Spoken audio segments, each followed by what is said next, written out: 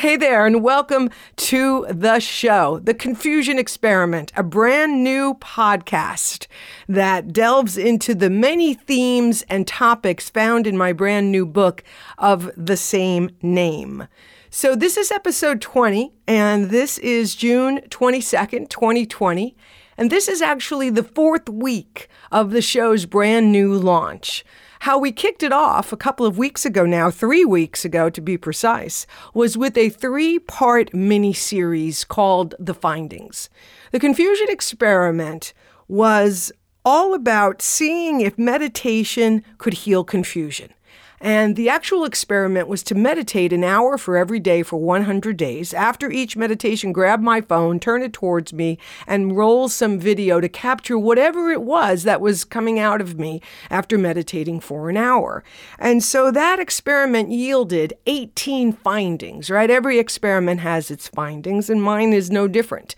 So I wanted to put those 18 findings in the form of 18 episodes so that you could have a real foundation to not only what the show is about, but what the book is about, and the many themes and topics that we're going to be discussing and talking about here every Monday. So if you haven't had a chance yet to get into those findings, they're all under 10 minutes. So they're super short, but super packed with a lot of wisdom and insight that came through me as a result of my experiment. So that is already there for you to enjoy. The other thing I'm really excited about is that I have the opportunity to do live call-in shows on this Podbean platform. And next week, I will be doing just that. And I'm very excited to be able to talk with you and get your phone calls and get your input on the different things that we are going to be talking about here on the show. This is really different for me. I mean, I've been a broadcaster since 1987,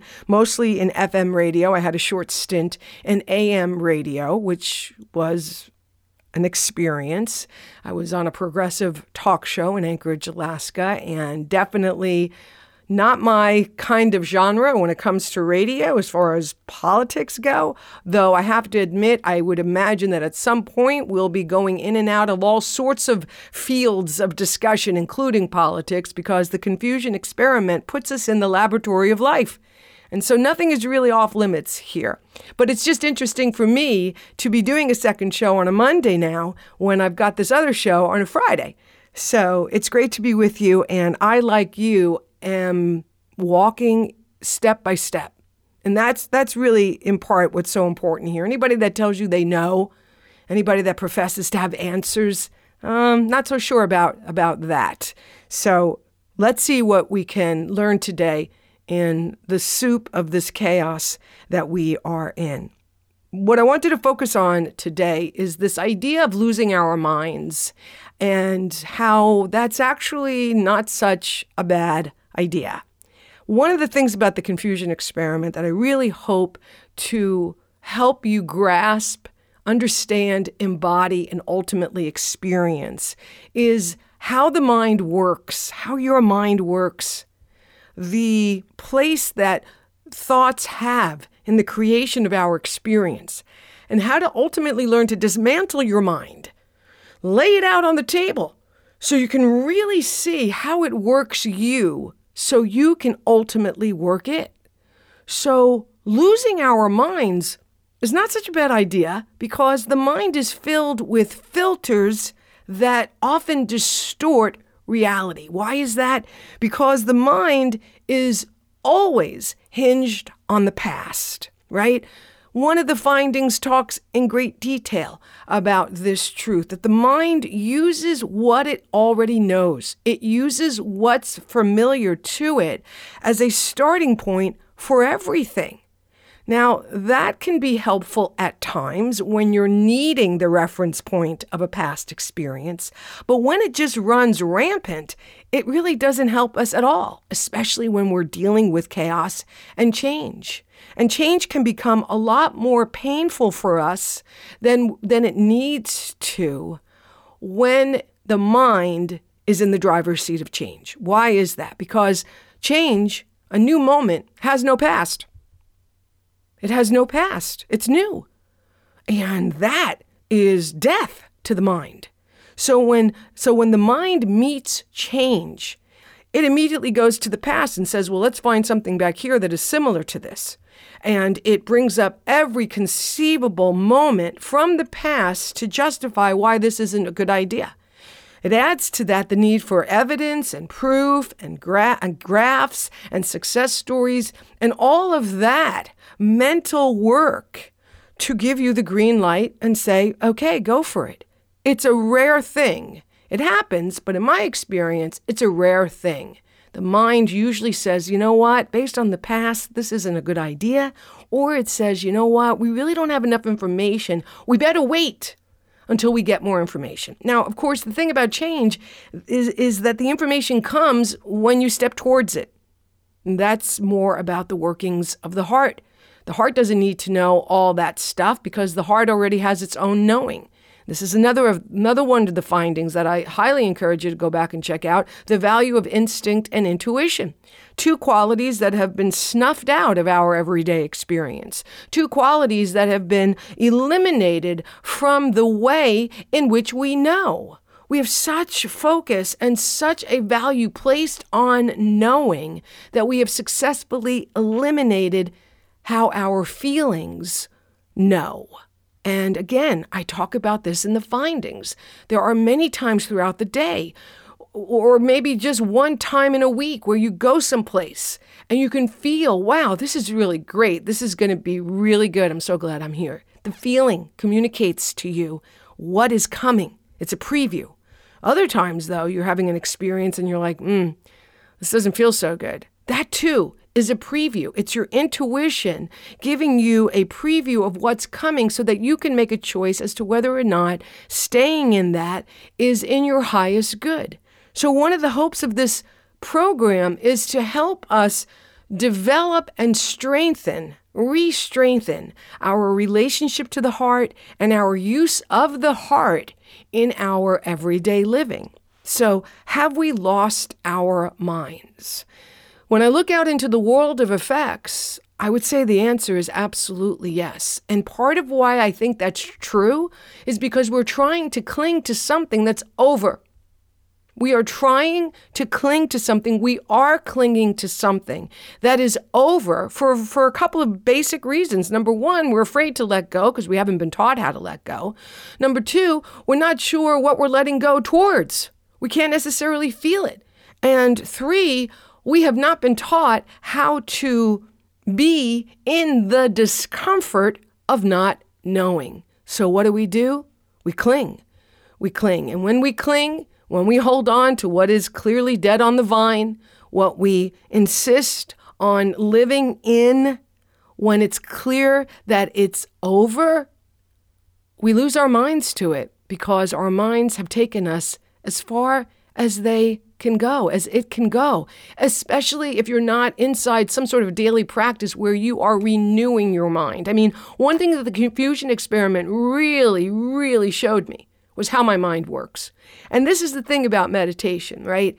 If you don't like the word meditation, then use a different phrase like learning how to sit still or being with myself. Like it's not about the word meditation. And what happens is there's so much already preconceived notions about meditation that the mind has that you don't even realize the resistance you have to it. It's just something in you that goes, no, that's not for me. No, I've tried it. It didn't work. It's not going to work. I don't know how to meditate. All of these reasons. And until you really stop and question all of that, you're just going to allow it to decide whether or not you practice the skill of being still with yourself.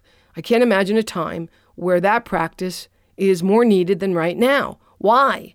Because it helps you, number one, become more comfortable with the distractions of the mind. It helps you practice breathing mindfully. It helps you practice a daily discipline that doesn't have a measurable outcome, right? You don't necessarily see the outcomes of meditation right away, though certainly 60 seconds of mindful breathing does indeed make you feel different. But the thing that's most important about practicing this skill of being still and mindfully focusing on your breathing and just watching your thoughts go across the screen of your mind Because meditation is not about your thoughts stopping. That's never going to happen. But what happens is your relationship to your thoughts change. So when we talk about losing our minds, let's lose those minds and find a new mind. Let's develop a new mind. Let's develop a new way of thinking. Let's practice critical thinking where we question what's presented to us by our minds. Meditation helped me create a space between my thought and my identity of myself as that thought. So I went from I am confusion to I am confused to there is confusion, but I'm not necessarily confusion. Big difference. It also helped me find the value of confusion, right? Because lots of times we're confused because we have too much information. We are unaware that our minds have a limit to what they can successfully take in, break down, decipher, integrate, let go of what doesn't work. And so we end up flooding ourselves with more than we can handle. This is what's happening when you, like I, at times are obsessed with the headlines. How much can we really do with all these headlines? A headline comes to you done, right? I mean, it's like it's already done. So you got to be really mindful of how much of your emotional, mental, spiritual energy you're giving to things that are already done. Unless it's going to help us discuss the problem from the point of wanting a solution, unless it's going to help you then ask the question, what is mine to do in the face of this? What happens is it weighs us down. I mean, the headlines have been horrific. The videos, the images have been horrific. And so I'm not saying turn away and never be involved in what's happening, but I like to, as Michael Beckwith has said, I try to stay on the edge of the problem, right? Close enough to it that I can understand it and see it and describe it, but also far enough away from it that I can be available for an answer, for a solution that is trying to emerge. And nothing new and fresh can emerge through something that's clogged, whether it's my heart or my mind. So you want to practice anything that helps you have a closer look at how your mind works. What kind of thoughts are you thinking? Why are you thinking those thoughts? Are they really your thoughts? Are they someone else's thoughts? Whose thoughts are they? That's one of the things about my change class that's coming up, and I'll post more about that in this week's episode. The change course allows us to jab a stick in the wheel and do the deep dive so that we can really have some time discerning what do we think about change? Why do we think that way about change? Who influenced that relationship to change? Is it a relationship that's working for me today as a grown adult? What isn't working about my relationship to change? What do I need to heal in my past so I can have a healthier relationship to change? It is one of the most powerful journeys you can take this summer in the midst of this chaos and change. And you can get more about that at thisawakeningspirit.com. Like I said, I will most definitely post that link with today's episode. So, losing our minds. Are we losing our minds? I'll tell you, the COVID-19 situation, man, that definitely made us lose our minds. Here we are sailing along, thinking that all is well, working ourselves to exhaustion, doing a pretty good job only feeling what we can tolerate, taking in enough of what's not right in the world to know about it, but not spend a whole lot of time doing something about it. Now, I'm not saying any of this with judgment. This is an observational comment because I'm in this with you. And then COVID comes along, and the universe puts a big old finger on the stop button, and we are freaked out, right? This is change that is imposed upon you. Something else we talk about at great length in the change course because, and I touch upon it in the confusion experiment as well, because as little kids, change is constantly imposed upon us, right? And we don't necessarily have the filters to understand what's happening, we don't have the maturity or the tools to discern why it's happening, right? We just know change has been imposed upon us, and this is the result of that. So if your mom or dad moved around a lot because of their job, and you couldn't ever keep friends for any period of time because you were constantly moving, if that constant job change caused stress in the family, you will have made an unconscious conclusion that changing your job is not a good thing. Bad things happen. And that may be showing up in your life today as you as an adult in a job you don't like, and you want to leave, but you can't. And so you're stuck. You're in this decision paralysis because everything in you says, oh my God, we can't because look at all the bad things that might happen. While your soul and your heart are like, oh my gosh, we're done with this. Let's go on to something else. And that's why we experience what I call decision paralysis. Should I stay or should I go? The great Clash song presents to us. So yes, we lost our minds because we lost all the things in the external world that we identify ourselves with and as. And absolutely real reality consequences. People losing their jobs, filing for unemployment, many people getting unemployment, some people not getting unemployment. So my point is that COVID had many tentacles from it. Oh my goodness. Business owners who have had to close their shops, their businesses, because they couldn't sustain themselves. Not being able to see loved ones. I mean, the list. We know the list. Change was imposed upon us and we lost our freaking minds. Why? Because the mind is obsessed with knowing, and COVID came with a big fat red stamp that said, we now don't know. We didn't know a lot about the virus until we did. Then we got a lot of mixed messages, which really confused us, right? It's been a very challenging time for the mind. And that's why I truly believe so many people have been saying, I want to go back to the way things were. Even if going back to the way things were was terrible, right? I mean, COVID gave us a chance to really examine, do I like my job? Do I like my life? How about this relationship that I'm in, right? I mean, it gave us this opportunity, whether we liked it or not, to really take a look at things. And hopefully, as uncomfortable as it was, you had a chance to really be real with yourself about it, because it's rare to have a moment like we had. And it's rare to have the opportunity and the time and to get paid for it if you got that unemployment or were still employed during the pandemic to address those issues at such a deep level. So the mind absolutely went berserk when COVID came along because it didn't have clear answers. It didn't have a clear path out. There was a lot of not knowing. There was, besides the Spanish flu, not a whole lot to go back to that somebody was living through already, right? I never lived through anything like this. I mean, certainly the AIDS crisis, and I knew some people who died of AIDS, right? But this somehow was a much more personal experience. Then all of that added to not being able to see clearly when it was going to end. So to the degree that you can understand how COVID messed us up mentally and why that happened is to the degree that you were able to bring some compassion to your own experience.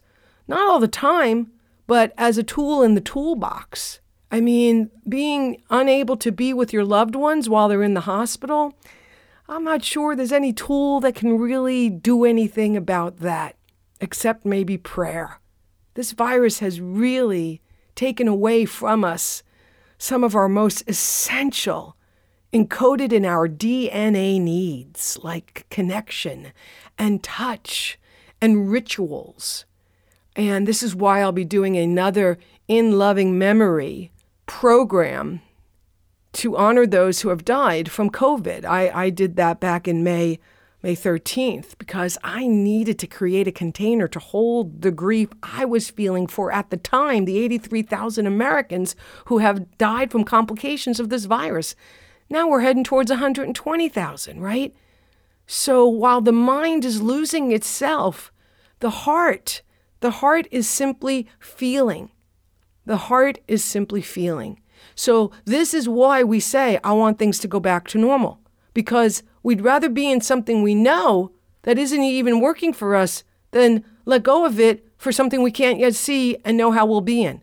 This is why a lot of us stay in jobs that don't work. This is why we stay in relationships that don't work, because at least we know what doesn't work versus taking a leap of faith and trusting and not knowing, but making yourself be okay with that not knowing, which is a topic we're going to get into at great length on one of these future episodes, that is for sure. So if you feel like you're losing your mind, perhaps that's not such a bad thing. If you feel confused, perhaps that's not such a bad thing. One of the things I learned in the confusion experiment is that confusion gets a bum rap. I mean, confusion has value. Confusion is very helpful. I learned that sometimes when I'm confused is because I have too much information. Either because I went out and thought because I didn't know something or believed I didn't know something and other people knew better than I went out and asked all these people and now I have all these different opinions about one thing. I can feel overwhelmed and therefore confused. Sometimes, though, confusion helped me realize I didn't have enough information. Sometimes confusion helps me understand that it's not time yet. Everything has its time. And confusion can be a way of communicating to us that we're trying to push something that is not fully arrived yet.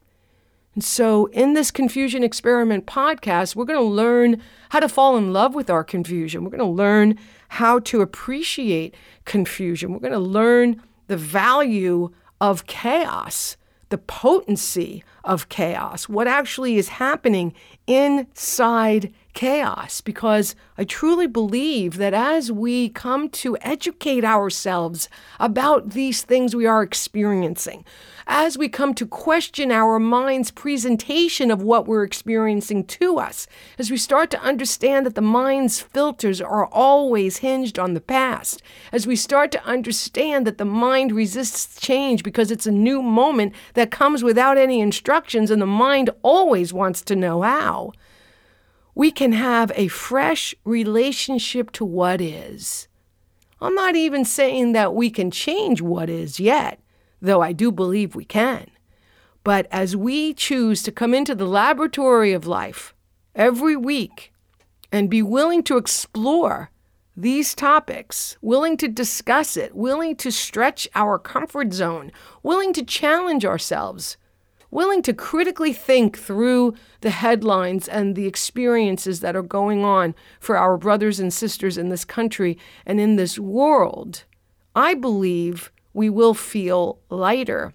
I believe we will experience a different type of clarity. I believe we'll be able to put our hands on our hearts and say, yeah, I'm confused and I love it because it's mine.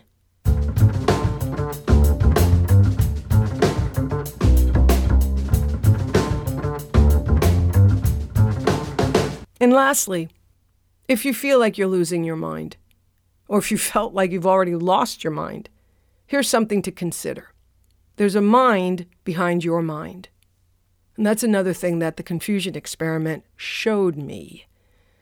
And I can talk all day about all of this, and at some point, I hope you choose to have your own experience of this, because experience changes you in a way that information can't. Experience creates enlightenment, where you become enlightened about things in a way like you never have before. Experience changes the DNA and the cellular structure within you that consequently changes you, changes your viewpoint, changes the way you look at things. And you know what they say, when you change the way you look at things, the things you look at change. So even if this language is really new to you and your mind is saying, what is she talking about?